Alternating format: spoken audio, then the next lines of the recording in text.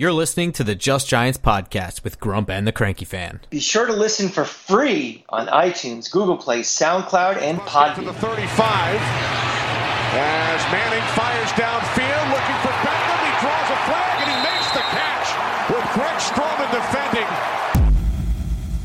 Welcome back to Just Giants with Grump and the Cranky Fan, the best damn podcast for the best damn football team. I'm your host, the Football Grump, and with me as always is Mike, the Cranky Fan. Thanks for tuning in. Grump, I'm so happy. My crappy team finally fired their coach. Oh, wait a minute. This is the Just Giants podcast, not the Just Knicks podcast? Yeah. Shit. All right. Well, whenever we create that podcast, listen to how happy I am that Knicks fired their coach. We'll have to wait another day for the Giants to do the same. So, how are you? I'm good. So that's kind of been the debate. I mean, we touched on some head coaching candidates last episode, whether they be if Pat Shurmur is fired and is Jason Garrett going to be available, would you want him? And I kind of just rattle off some names and would you want him kind of thing. And one of the names I mentioned was Ron Rivera is probably the only guy that I really would want, because to me, firing Pat Shurmur, I don't like the hire. I don't like the way he runs an offense. I don't like the way he runs the team. I'm not even sure he really has a handle on it. I really don't like him. Yeah. But I don't like disrupting a rebuild. It's not like it's just one of those things with a young quarterback. I know the rebuild's been 2 years in the making, but Daniel Jones has only been here for one. How important is that to his development? But Ron Rivera is that kind of coach, not an offensive-minded guy, which actually I think is a good thing, because I want the offensive coordinator and quarterbacks coach to be on top of our quarterback, right? I mean, I don't really want the head coach to be so involved in developing the quarterback that he's not taking care of the team. Does that make sense? Is that a silly thought? No. I mean, I think you're right that you don't want to disrupt a rebuild, and the Giants, pretty famously like to keep continuality, but you also have to take stock in the rebuild, and if you feel like the rebuild is not being done the right way, is it not being done the way the pieces are being put together or how those pieces are being used? And I think it's pretty clear that the way that this coaching staff is developing and using the talent that they're given is not been done very well.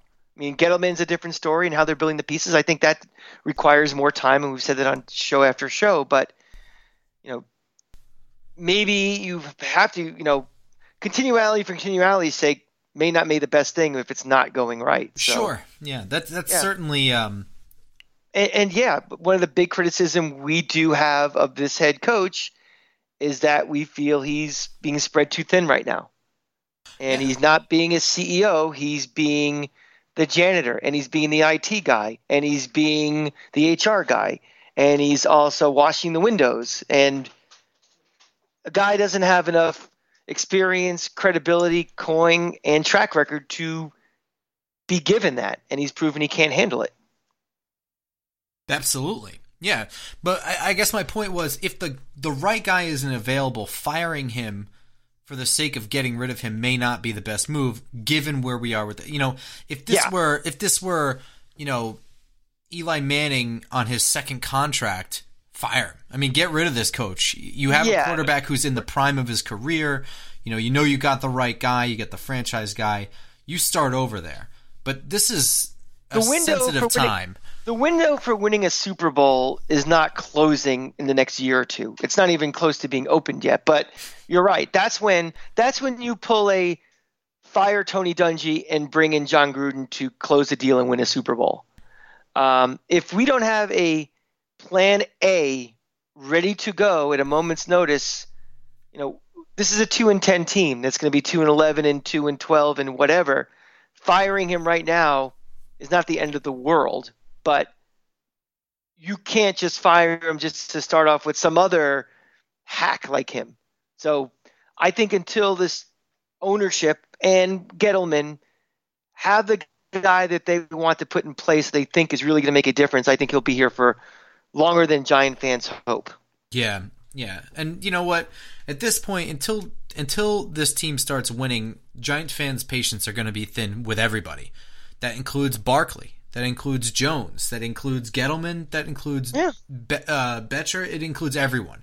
You know, but this is not a fan base though that's going to answer with their wallets, because this is not, Tampa Bay or, Miami, where people are just going to not renew their season tickets. I mean, the Giants' loyalty at that point kind of hurts them a little bit, because they're not going to impact the Maras in their wallet with bad decisions. They're still going to buy their tickets. So yeah.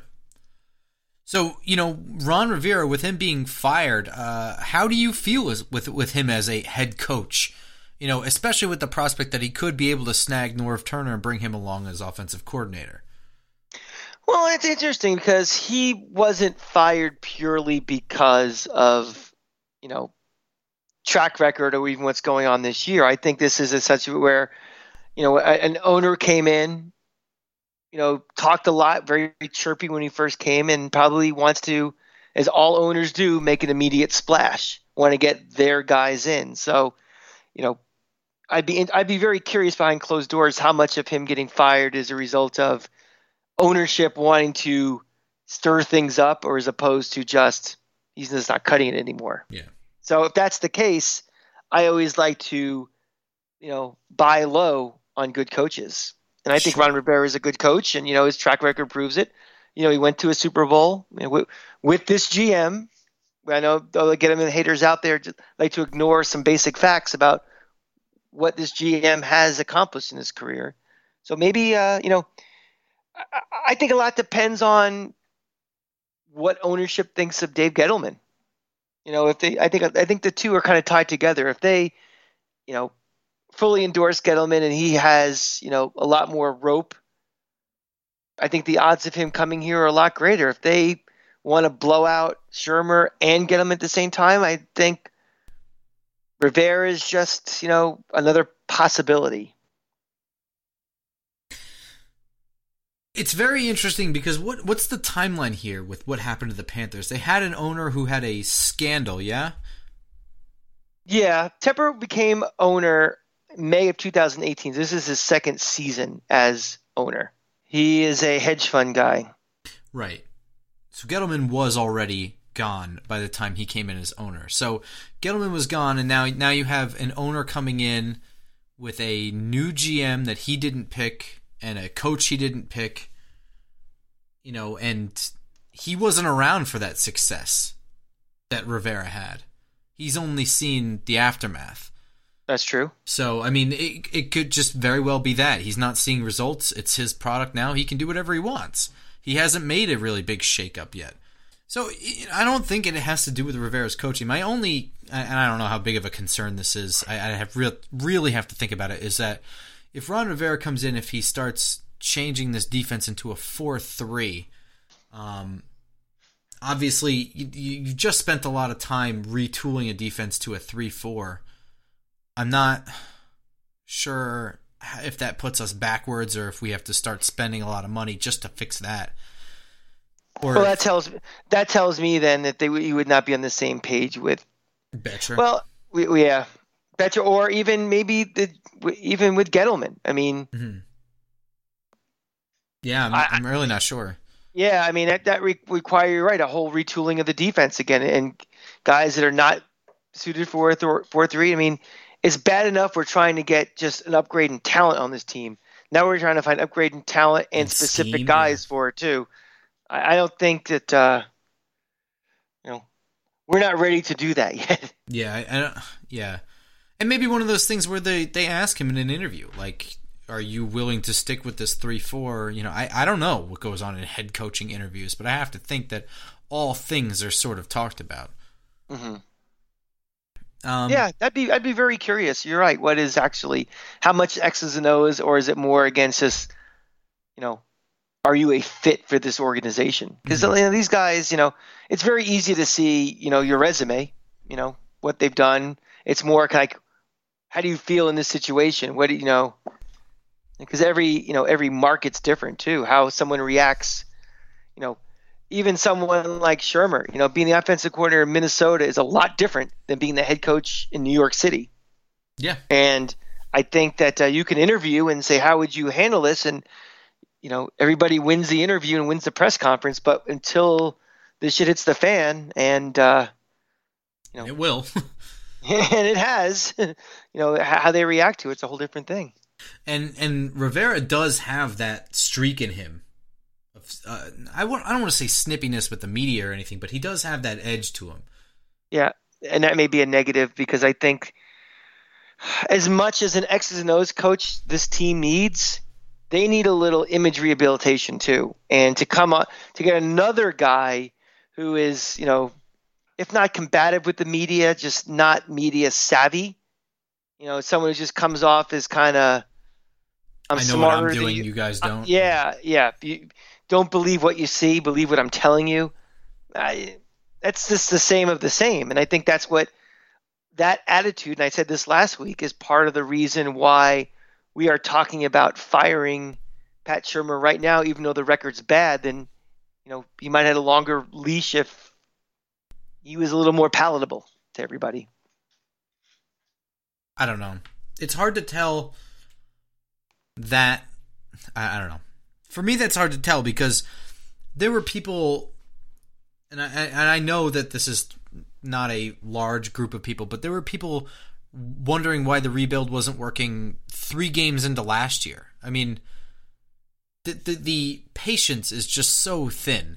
I'm not sure how much of that really has to do with, his interview skills. I mean, he hasn't been... Well, it's exacerbated by the attitude, but it all starts again with, we've been saying since day one with this guy, questionable time management skills, questionable play calling, questionable this, questionable that. And it's just made worse by his complete lack of demeanor in press conferences, in everything too. And that, one feeds the other. And I think you have a double whammy. That means you're going to be on the hot seat, followed by the fact you do not have a very good roster right now. And this is where we are so fast. Yeah. I mean, if we brought, Bill Parcells, when he still has his fastball, as the coach right now, and they're losing, does he have that? Is he making the bad decisions that Shermer's doing, and then is he being defensive about it in the press conferences? It's a whole different story. So, I don't know. It's a tough spot for Shermer. Shermer obviously is not the right guy at this time for the Giants. Maybe a better roster or something, and he gets more, better offensive line, better just all around where he can be himself. And maybe you're not constantly having to defend a bad move or a loss every single week, whether it's his fault or not. Yeah, I mean, what coach is good for that? And is that even a good quality? I mean, handling losses? Handling non-stop losses like that. Well, I mean, what is the proper reaction? Is, we're not blocking. We're not playing well right now. I mean, at a certain point, even that response is just well, what are you going to do about it? I'm not sure that there is a proper way to handle this much losing. I think it's just, at this point now, I mean, now you're really in a downward spiral. Well, then the question becomes, why are we losing so much? I mean, this is not an expansion team roster. Then it comes on to, you have to explain yourself why this team is so bad. And a share of the blame goes on you, the coaches, for why this team is so bad. Sure. I mean, do we really think this team is 2-10 bad? I mean, I don't.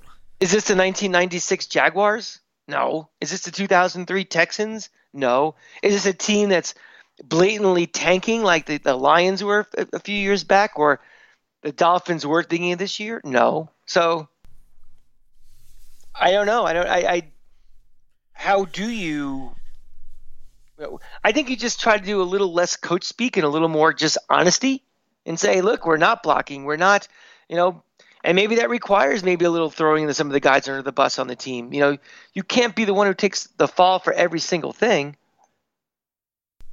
Sure, I guess. But the worst thing you can do is bullshit the bullshitters. I mean, you can't say, well, this team is getting better every week.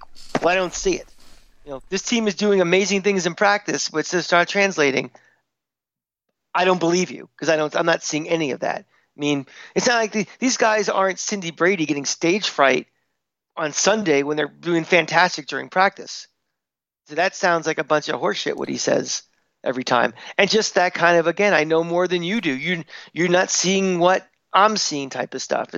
That wears really thin when it's constant and you don't see the improvement. But what I'm saying is that I think everything wears really thin when you're not seeing improvement. Even if you go out there and you're totally honest and you're like, well, we're not blocking. After 3 games of hearing that answer, it's, well, why aren't we blocking? What are you going to do to fix that? What's happening in practice that we're not figuring out how to block? I mean, ultimately, I think when you lose this much, it doesn't matter what answer you have for the media or for the fans or for anybody. There's no answer that's going to satisfy this amount of losing. And I'm not making excuses for the guy because I think the real reason this team is 2-10 and not 5-7 or whatever is that the offense doesn't seem to be utilizing the skill sets right. I mean, we're not seeing Barkley, run routes against linebackers. He seems to be always running in the flat like he's just any other running back. He's not. Well, the real reason we're 2-10 is his defense has been atrocious all year. It's both. The offense and the defense are not good. But I think that's the bigger problem than the offense. I really think that. I mean, too many big, just huge chunk plays and just that's the problem with this team. I mean, the offense has not been good, and you're right. It's not being coached up to be any better than it can be. But we're losing these games because we're just giving up too many yards and too many 3rd and longs, and they're converting and guys wide open and quick scores, and that's the crux of it. But your point, go on. Well, the defense was always going to be a little bit rough because of the amount of young guys that had to play. Right. But I'm not making an excuse. I'm saying that's a fact. Yeah. And because of that reason, that's why this defense is so bad. Now, is Bettcher helping this situation because it's so bad? Yeah, see? Probably not, but it's hard to tell. But ultimately, is Shurmur? Is his offense helping at all? I mean, this is a team that seems to be scoring a touchdown in the first half and then just field goals after that in every game. I mean, ultimately, a good offense helps a bad defense. And, we go into this year, and I'm telling you that the secondary is really, really young and don't expect too much. That's fine. But there was really not much of an excuse for how bad this offense is. And if the offense were at least eating up chunks of time and scoring points, maybe the record's the same, but the scores are fucking closer, Well, I mean, there's a big 3 reasons from the offense. I mean, you have a rookie quarterback who may or may not been ready to play when they threw him in. You have your best, asset, your running back has been hurt for majority of the year, and it's obvious that he's hurt. And you have an offensive line that's underachieved. Throw in now that all these injuries to the wide receivers and everything, and it all mixes together, and you have a bad offense. I guess so. I mean, I think also the scheme doesn't utilize people's strengths very well. I mean, I'm not seeing Barkley being utilized, and this goes back to last year, by the way. This isn't just, I'm picking on Barkley while he's hurt. An injury thing, yeah. I mean, we're not seeing him being utilized like a weapon. We're seeing him being utilized like a running back, which he is more than that. I'm not seeing Evan Ingram being utilized in a way that he can dominate. You have a guy with game-breaking speed at a tight end position where he can win mismatches, and he's not running straight down the field. He's doing crossing routes and just kind of 4-yard stops. It doesn't help when we're not utilizing skill sets. Well, these are the things you're talking about right now. Those are the discussion points that Gettleman and the mayors and they will have in the offseason to say, the record's the record. The record is what it is. Is not utilizing your talent for their skill sets a bigger problem, and the lack of development of guys fast enough that they think those are the reasons they're going to keep or get rid of this coaching staff. If they feel like, this is something that can be coached out of eventually, they're going to keep him. If they think, he's not been using his players the way they should be, we just don't think he's got it, he'll be gone. Yeah. Because it was just purely by record, he'd have been fired already. The question is going to be, this team is trying to grow and learn and develop, do they think that what he's doing is helping? And you know something, it may suck for Daniel Jones that next year he has to have a whole new coaching staff to help him, but you know what also sucks? Continued malaise and continued poor development in coaching. But one of the questions I'm sure they'll ask too, the Maras and Tisches to Dave Gettleman and even Pat Shurmur probably, is if Eli had played all year, where would this team be? You know, did we perhaps throw Daniel Jones in too early? Or even if it wasn't too early, you know, what would have happened if we had the more experienced guy playing? Like, maybe it's not good for the long-term future, but it is a better analysis of the talent on the team by playing your more experienced guy, right? So, I mean, what is the answer to that question? Well, I think they fucked up because, and I've said this all along on this show, that there's two decisions they could have made with Daniel Jones, and I originally thought they would choose option B. Option A would have been like, okay, you're drafted. Guess what? You're starting on day one. We are going to prep you from day one of first rookie OTA all the way through training camp through the first game. You're starting. Or option B, which I thought was going to happen, was he would not play until this team is eliminated from the playoffs. Give him enough time to slowly, even though he's getting second team reps, slowly be brought along till he's ready. I think, you know, the season started off badly. Eli became the scapegoat. You know, every year is the same thing. Eli's finished. He's washed up. The media parrots themselves, and it just became the narrative that he's done. He's the reason it's bad, even though it wasn't his fault. And I think that was one of Shurmur's steps in trying to save his job for the longer term was, okay, I'm going with Daniel Jones. So, you know, it's a lot of revisionist history right now because everybody that Eli is going to be starting this weekend, like, oh, you know, breath of fresh air for the offense. You know, maybe Eli has a little bit left in the tank. You remember this fan base back in week 2? Everybody was like, he's washed. He's done. Week 2? What about like 3 years ago? Yeah, like last year, the year before too. Same thing. He's finished. You know, he you know, his internal time clock is done because of the offensive line. He can't move. He's not accurate anymore. You know, this, that, and the other thing. He throws bad picks. So he hasn't played in 10 weeks. Now, all of a sudden, you know, and even if he does play well, what good is it? I mean, what are you trying to achieve? I mean, this is now the race for Chase, as a very smart person I live with and am married to called it today. Winning at this point winning that way doesn't solve anything. It's not helping in development of anything. Maybe it helps Daniel Jones on the bench because he's down to kind of take a step back and just watch a game or two, you know, have Mike Shula right on his hip for the whole game or stuff, take him a different perspective as he's learning. But the odds of Eli Manning off the bench coming into a very hostile environment in Philly and winning are very low. And next couple of weeks we have games that this team is probably better off losing. So I don't know what people's expectations are or what they're hoping for, but I don't know. I think you're dipping into the past in a nostalgia trip with Eli. So where is this Giants team if Eli has played up till this point? Maybe have another win or two better, but what's the point? I mean, now that Daniel Jones has been playing and honestly playing better than I thought he would be given the situation he was kind of thrown into, maybe they have a little better record, but maybe the development of this team is further behind. Nothing Eli would have done would have helped the problems of the offensive line or the problems of play calling, you know, from, you know, the way they use Barkley, or would have helped with all the injured guys and, you know, the wide receivers and Evan Ingram being hurt. So maybe an extra win or two just with a trusty vet who can handle some situations, but this team isn't anywhere near the playoffs with him. Yeah, I think I agree. I think there's a similar record, but with some different pros and cons. I mean, the bigger issue with Daniel Jones seems to be things like not sensing pressure, not moving well in the pocket, and and obviously turnovers, specifically fumbles, that I don't think Eli, his pros and cons are a little different. I mean, I think a lot of the big plays that Jones gets away with by staying in the pocket and instead of bailing out,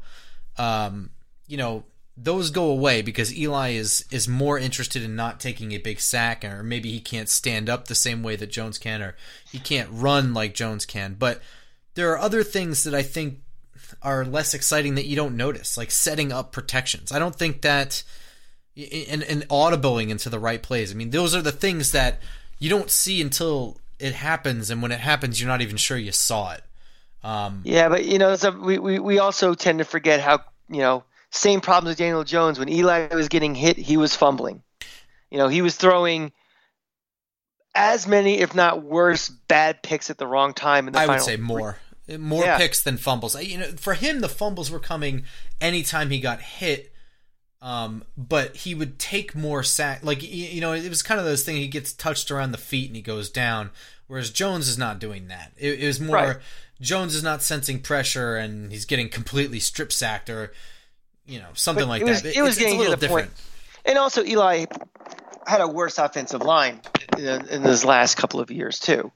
Yes. The offensive line is not playing well right now, but it is nothing like the sieve it was. I mean, there is no Eric Flowers on this offensive line. No. There is no, Chad Wheeler on this offensive line. No. But, when Eli was getting hit, he was fumbling. Yeah. Eli was I think maybe if Eli has played up to this point, you've got one or two more wins maybe. But for the most part, you're not doing anything. The only benefit would be is how much Jones is learning on the side. I'm not saying the wins mean nothing, right? I mean, this team isn't headed to the playoffs with Eli playing there, then it means nothing. It depends on how much Jones is learning on the side. What we both thought was that once the Giants are eliminated or, we thought it would all be Miami week. Like, if they even went longer than when they were eliminated, it would be after this game that we would start seeing Jones come in. That may have been like the right decision, I guess is what I'm trying to say. Well, I think what happened was it was the wrong decision when they brought him in, but the right results. I mean, I think Daniel Jones, again, has been so much better than I thought he would be in a tough situation. Yes. I mean, one of the things I praised about him this year has been you very, very rarely see that deer in the headlights look from him. I mean, he's thrown some picks, but they are not just panic picks. No. They might be bad throws. Man, everybody makes bad decisions. I mean, Tom Brady makes bad decisions.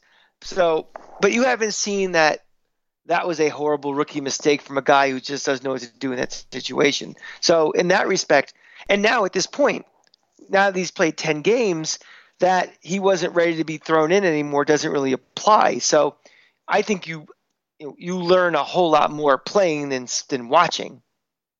But you have to be ready to play. Yeah, fair. Yeah. So, yeah. But I think now – well, it's all kind of relative. Again, like we don't know how much of the playbook he had the first time he went in, and he may have benefited from sitting a little bit, and especially I'll say without a doubt in my mind he would have benefited, and I'll say that because he didn't take first team reps throughout spring and all the way through. So I think he would have been this team for the long term.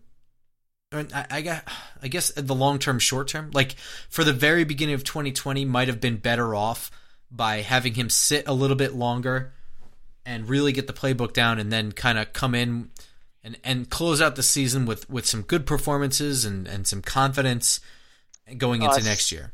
Yeah, see, I think coming to 2020, this experience, because this is how well I think it turned out, will be far better for the Giants than him learning up until this point.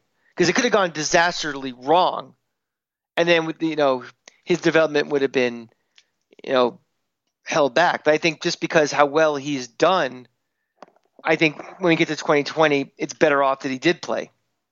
He took a gamble and it worked. Yeah, I guess so.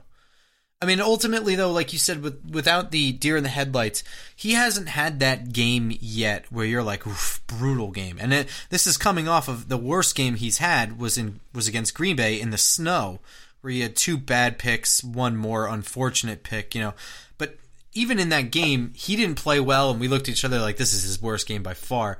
It still wasn't that game where you look at him and you're like, that is clearly a rookie quarterback. It wasn't that Eli game in 2004. I think it was against Washington when he had a 0 rating. Yeah.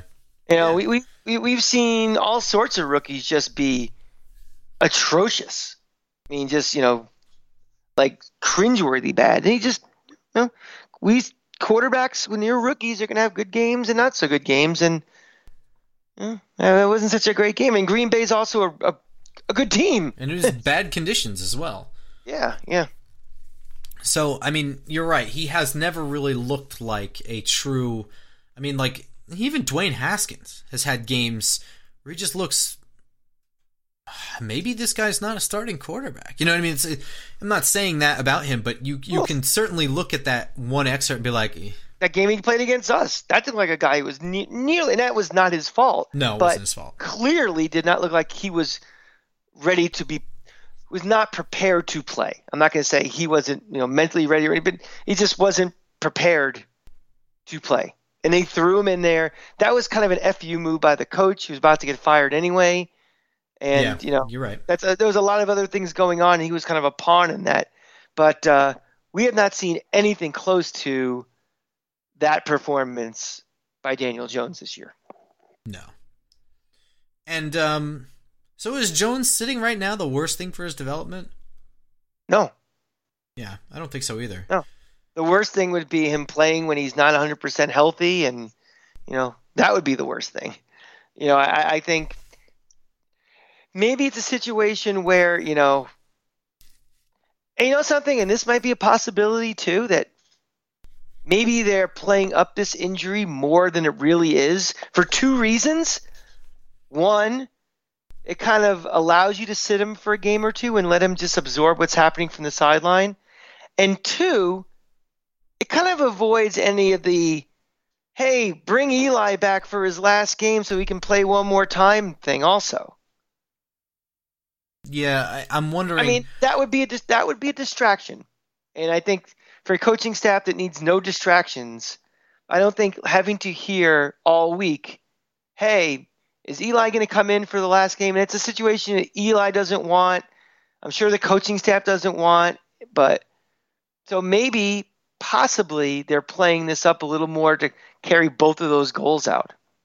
It's a theory. Well, I mean, do you think it's possible that they are playing this injury up so they can say, well, remember, this is where we were, this is where we are now. By saying, like, this is what this team was like before we drafted Daniel Jones. You think that's possible as like a reminder to? No. 0% chance. Not of that, because if you're sitting him down purely for that reason, not purely. I'm saying they're playing up the injury, and the added benefit is this. I mean, again, we both agree he's hurt, right? Yeah, we know this. If he were not hurt, he'd be playing. Well, I'm saying that I'm sure he is hurt, but how much they're playing up the injury to, I'm throwing it out there that maybe they're playing enough to be worse to do those 2 things. Yeah. So that way they don't have to say we're benching him this week because he needs to take a step back and breathe and watch what's going on for a little bit. Oh, the game's going a little too fast right now for him. They don't have to do that. Yeah. They could just say, well, he's hurt. I guess. And then, again, also the thing with the Eli's thing. It's not like you're throwing him a ceremonial bone. He's playing.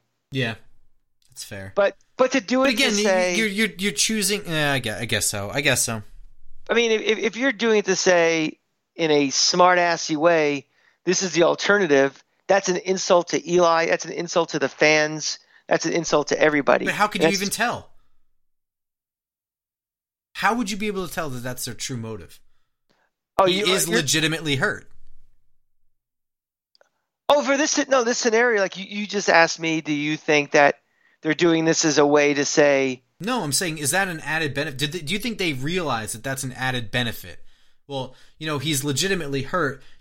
This is a chance where we can sit him down, and at the same time, everyone will see where this team was before Jones was there.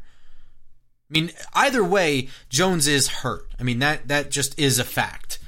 Well, I mean, if you think that if you think Eli's going to come in and be 9 for 30 with 4 picks and 3 and just 4 fumbles and say this is what it could have been like before, they would not put Eli in that situation. And no. That's interesting. Yeah, I mean, we're not.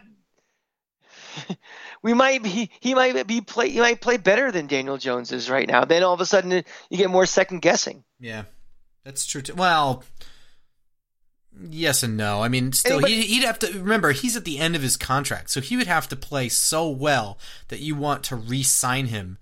No. I'm saying for the argument of like, look how much worse it could have been, and how much, So then, what are you second guessing? Drafting Jones at all? Picking a different quarterback instead?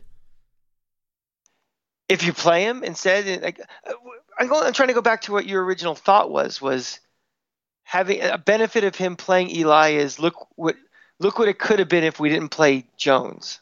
Not that, no. It's look at where this team has come. You know what I mean? Like by showing you what it was before Jones, it's sort of a mark of progress. Like, remember, this is what it was. See, yeah, that is that's insulting to Eli. But that's not the point. It's just, again, this is still not. He's not being sat for that reason. He's being sat because he's hurt. But I mean, I understand. How is he going to be insulted? How does anyone know that's the motivation? How could you possibly be insulted by that just by it being an internal decision? Why would the coaching staff even have that as a thing at all then? To tell the owners. Ugh. Hate to break it in right now, but we're recording this on a Sunday night, and Goff just threw a brutal pick 6 interception. Yeah. Sorry. Just to tell the owners? Yeah, to save their own jobs. Well, then if Eli plays decent, then you don't have to say anything at all. You use it as ammo after, I'm saying, not right now.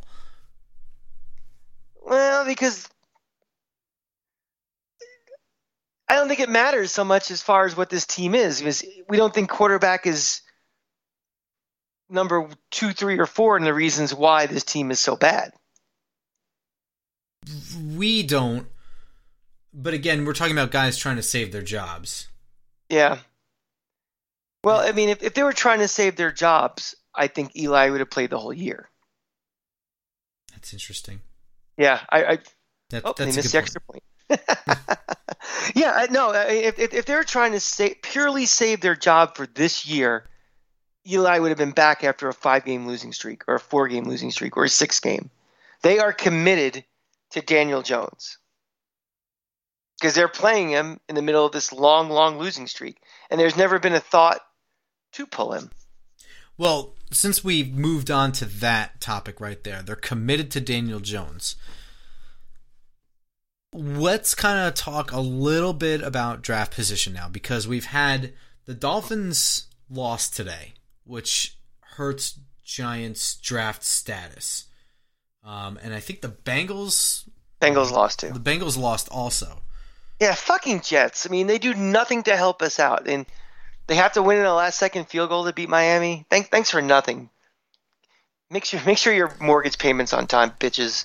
So one of the things we kind of just briefed this really quickly before we recorded. One of the few things that we've ever really openly discussed before an episode, but how important getting the number 1 overall spot is, and I was kind of like whatever about it, but you brought up a really good point. And there's 2 points here. If the Giants hold the number 1 overall pick, you have one really good option, and that option is if Gettleman is retained and you're going through this rebuild and you're continuing this rebuild, you now can trade down with the number 3 spot, because you're assuming that Miami and Cincinnati are 2 and 3, both need quarterbacks. One is going to want the one that they want before the other one can get it, right? So you assume then the number 3, which let's just for the sake of argument say it's Miami and they have 3 first-round picks this coming year, you can get a decent haul right away. I mean, I'm not even talking about 2021 draft picks. You can get 2020 draft picks for this move. You move down 2 spots, you're still very likely going to be in the Chase Young or Andrew Thomas camp or whomever. I mean, this is way too early to say specific guys, but position group wise, you have your 2 quarterbacks probably going 1-2, and now you're sitting at 3 with the rest of the board wide open to you, and then you have more ammo. The other option, and this is from my point of view, I hope not situation, is Gettleman's fired. Now you have a new GM. He doesn't like Daniel Jones. That's not his guy. But now you're at number 1. You can get that guy, whether that be Joe Burrow or Tua or Jake Fromm or Justin Herbert or whoever. Those really are the 2 scenarios. So getting that number 1 spot actually holds so many cards, no matter what move it is you're trying to do. Hey, Arizona drafted Josh Rosen, mm-hmm. and a year later had the opportunity to get the number 1 pick in the draft and got rid of the guy they drafted in the first round 12 months ago. Yeah. And you're right. But they tore everything down again. I mean, they fired Steve Wilkes after hiring him last year, brought in a new coach. They changed gears. And not only that, but by trading away Josh Rosen, they were able to reload ammunition to help that rebuild continue without setting it back too much. The Giants right now need to be in a position where they have as many options as possible and as much flexibility and as many assets that are desirable by other people as possible. And Daniel Jones is that being that number 3 or number. Yeah, well, I'm just talking about draft picks. I mean, if you are the number 3 pick, you do not. It's almost like the Richter scale, where the number 1 pick is, even though it's 2 picks higher than 3, it's just incrementally more valuable than the 3rd pick is. So, I'm not one to say lose on purpose, but we got games coming up against Miami and Washington. And what is in the best interest of this team on a long-term basis is probably to lose. Because, like you said, we think Gettleman's coming back next year, but who knows? And someone might have a real hard-on for Tua and wants him really badly. And, they upgrade. It really would be amazing. But you're right. I am not in the tank mindset ever. I don't like the idea of losing games on purpose or anything like that. So it's hard for me to reconcile that. But I can't deny the value of losing out the rest of the year. Yeah. And even something as small as from 1 to 3.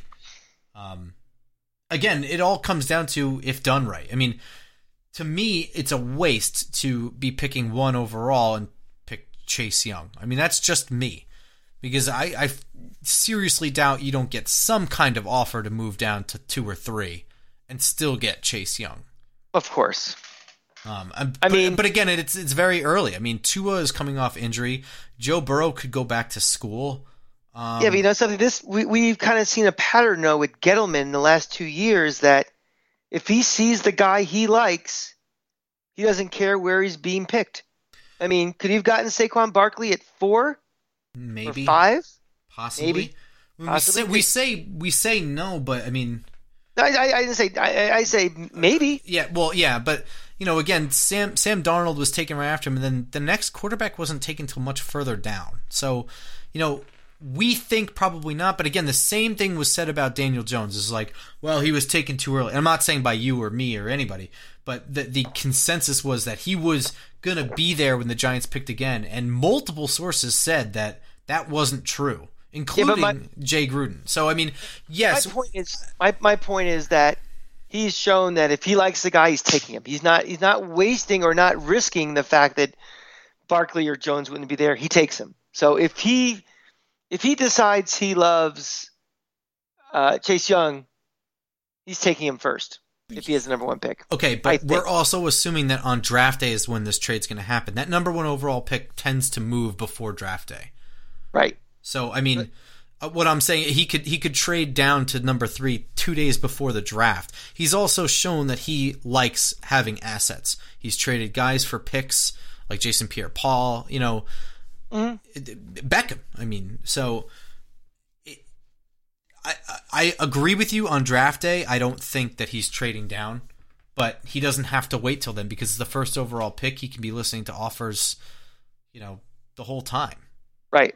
But So- also when you're trading JPP for picks, those are for picks. We're talking about if he likes somebody specific.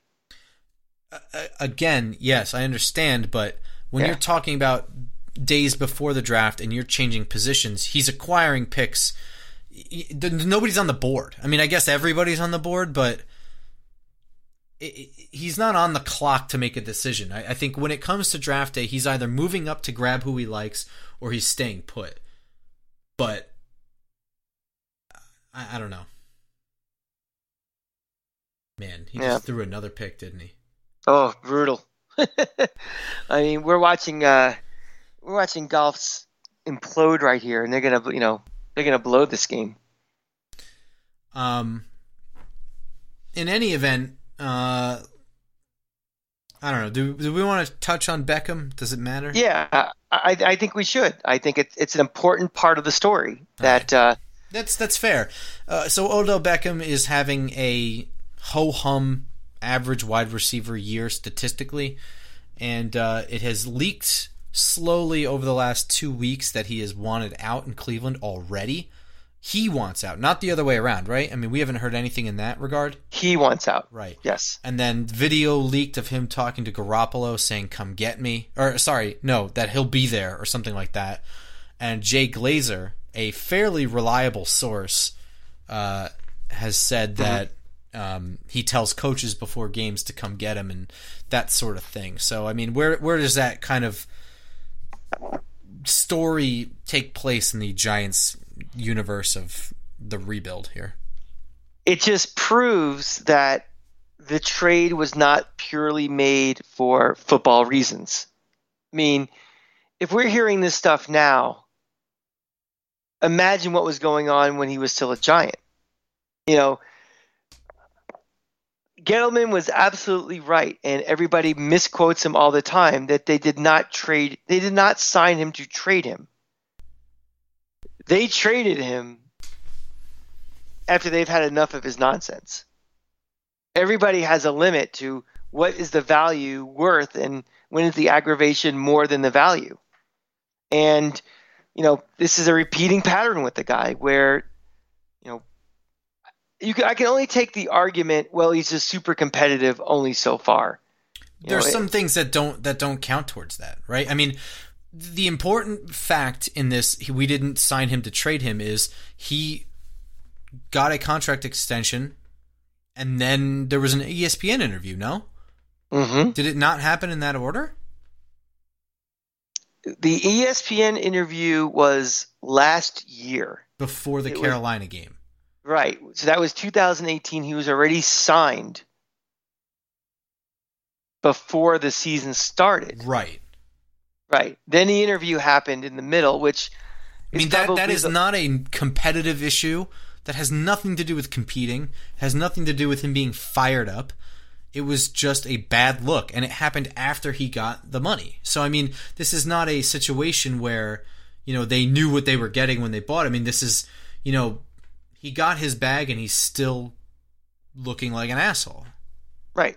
How he looked. And it's a guy that's continually had bad looks, and you can't – at a certain point you have to stop saying, well, it's just a bad look, it's just a bad look, and it just is what it is. I mean, the boat trip was a bad look. Being in a hotel room with a bag of white powder and a stripper is a bad look. I want to pause something here because it's something he gets flack for. He gets flack for the boat trip. He was not the only Giants receiver on that boat. Just saying. I mean, he seems to take full blame for that when Victor Cruz is on that boat, and so is Sterling Shepard. So he's a leader. He was not a leader at that time. Victor Cruz is supposedly the guy who's supposed to be the one talking him out of bad decisions. But he's the one that took the brunt of it. I mean, but I'm not saying that there's a reason why he took the brunt for it, because it might have been Victor Cruz's first time he was in a bad look. It was Beckham's fourth or fifth time he was in a bad look. That's fair. But I mean, all these things keep piling on. It's just you never know with this guy. Every week is something different, and even with Cleveland, up until this point, complaining about his cleats, complaining about this, this, that, the other thing. It's just at some point, what's the value in it? And more of an aggravation than it is. And it's, if the Giants are trying to change the culture of this team, and on paper, it's like, how do you trade one of the best receivers in the league for, what some people think might be 75 cents on the dollar? Here's why. It's just pure and simple. The 25 cents is a huge load off shoulders. Exactly. Yeah. And specifically what the Giants got for Beckham, you have Jabril Peppers who had 3 forced fumbles, 76 tackles, and 5 passes defended. He's played pretty well. He's not anything more than maybe average to above average right now, the way he played this year.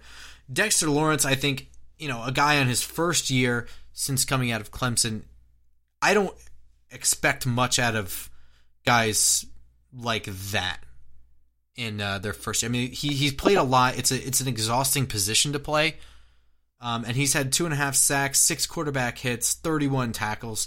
He's been drawing double and triple teams consistently, and he's played every game, and a lot of snaps as well. And O'Shane Ximines.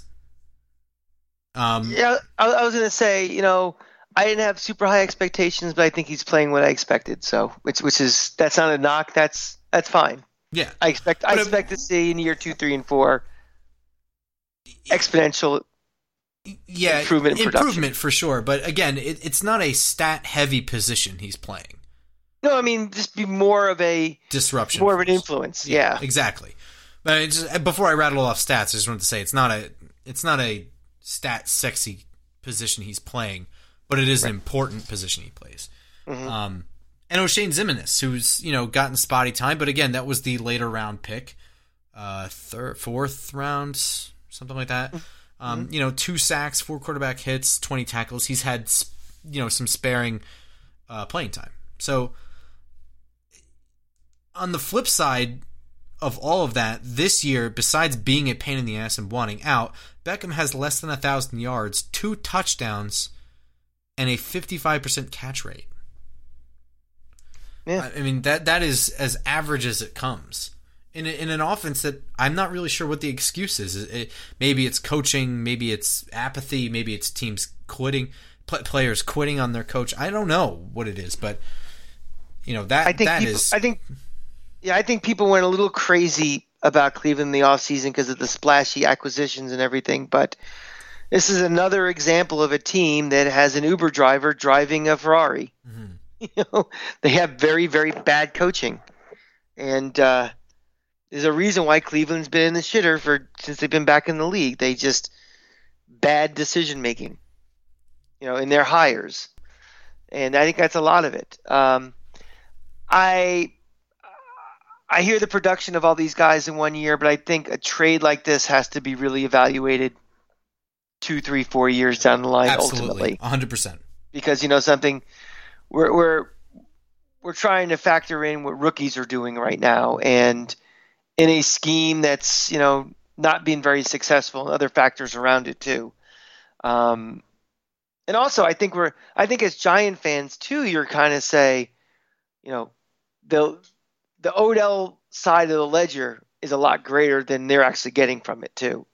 I mean, Odell may never have those numbers again like he did in New York, just because of a lot of it's self-induced. I don't know what happens with a guy like him. I mean, what's his trade value? He still has a monster contract, and now he's, lower productivity, bigger head case than he was. Which is more evidence, more ammo in that gun. Yeah. So, I mean, is his value that great around the league? I don't know. I mean, of course, he'll go to the Patriots and kick ass. But. Exactly. There's always the buy low Patriots guarantee Super Bowl. But again, that kind of banks on Brady being there. I mean, not to completely digress, but I am still on that train that Brady retires and Bill Belichick retire on the same year. And Brady today looked old. I don't know if you watched any of that. That 15-yard run he had today was pretty sweet. I mean, there was nobody there. I'll give you 15 yards there. But He doesn't look like peak Brady anymore, but again, he has no one to throw to and an offensive line that's a shell of what it used to be also. Again, but these decisions to come back next year and for a contract extension are all contingent on the guys around him. You know, the day he hangs it up, I think Belichick hangs it up, and those savvy Patriots move of pulling guys out of retirement in December 30th to go on a playoff run, they might be coming to an end. Yeah, I don't know about Belichick. I mean, I would have thought the exact same thing as well. But same situation happened in the NBA with the Spurs, where you have Greg Popovich, who's been the coach of the Spurs for 20-something years, and he had Tim Duncan with him for 17, 18 years, and everybody assumed that the two would retire at the same time together, and Popovich is still coaching. So, I mean, it's very similar and also mountains apart. I mean, you're talking about the quarterback, the most important position in sports. Yeah, but you're also talking about basketball. You lose Tim Duncan, you go all the way to you tank, you get the next guy. You know, I'm not saying it's that easy, but basketball, that one player is totally different, and it's everything. It's everything. The one guy in basketball is everything too. I mean, you're talking about But I'm saying a Tom Brady comes around once in a generation, and I mean that word generation there. I mean, Tom Brady, Peyton Manning, those guys are not in the league right now. You know, those guys don't come out every year and we say this is the generational quarterback. It doesn't happen. It's not the same. I mean, Tim Duncan is one of the 10 best players of all time, too. True, but again, and one player but you don't need that in basketball is what I'm saying. Yes, you do. To be at the level that the Spurs were, winning 5 titles, you need to have a transcendent player. Like the Bulls had Michael Jordan, the Lakers had Shaq and Kobe, LeBron with Cleveland. But you don't build a roster to win 5 titles. You build a roster to win. Just period. You just build a roster to win. So you can win by taking a Zion. You know what I mean? It's just, I don't know. This is a silly argument, but no, you don't. Yeah, my point for all this was that I thought it would be, iconic coach with a guy who played with him for a super long time. We retired together, and it didn't happen there. And so maybe Belichick is a guy that just loves to coach and just wants to keep coaching. I mean, it is hard to imagine what else he would do, but he's the oldest coach in the league, I think. Yeah. And is Pete Carroll older? Pete Carroll is older. Pete Carroll's older by a year-ish. Okay. 12 months or less. I mean, I remember in the offseason I was talking to somebody on Twitter about, once Brady retires, the Mariners will throw a boatload of money at Belichick, and he'll come back to the Giants. Have him come home. It's like he's not starting over with a rebuild job like this for sure. I mean, if he was to recoach somewhere else, he's going into some place that he'd have to wait 4 or 5 years to have the roster around him. That's all silly speculation anyway. Who cares? I mean, well, fans love to do the association game. It's like, well, just because Belichick was a coach, and a coordinator 35 years ago, that means he always carries a torch for them and would love to come back, X amount of time later. And it doesn't work like that way. Fans are much more sentimental than players and coaches. I think he actually does carry a torch for this organization. I think he's shown that, in those silly specials I've seen a million of. But the point is that he's not going to come in and have to go into a 5-year project, Wow. No. I mean, coaches have legacies too, and they're not going to tarnish legacies going through a rebuild. If it's not successful, it's not something you'll be remembered by, but it's something that will be on your record, and you don't want that on your record. Yeah. In any case, you'd never guess that the Giants play the Eagles tomorrow. We haven't talked about that one bit. There's not much to really go over other than the Eagles are terrible and they're playing pretty poorly.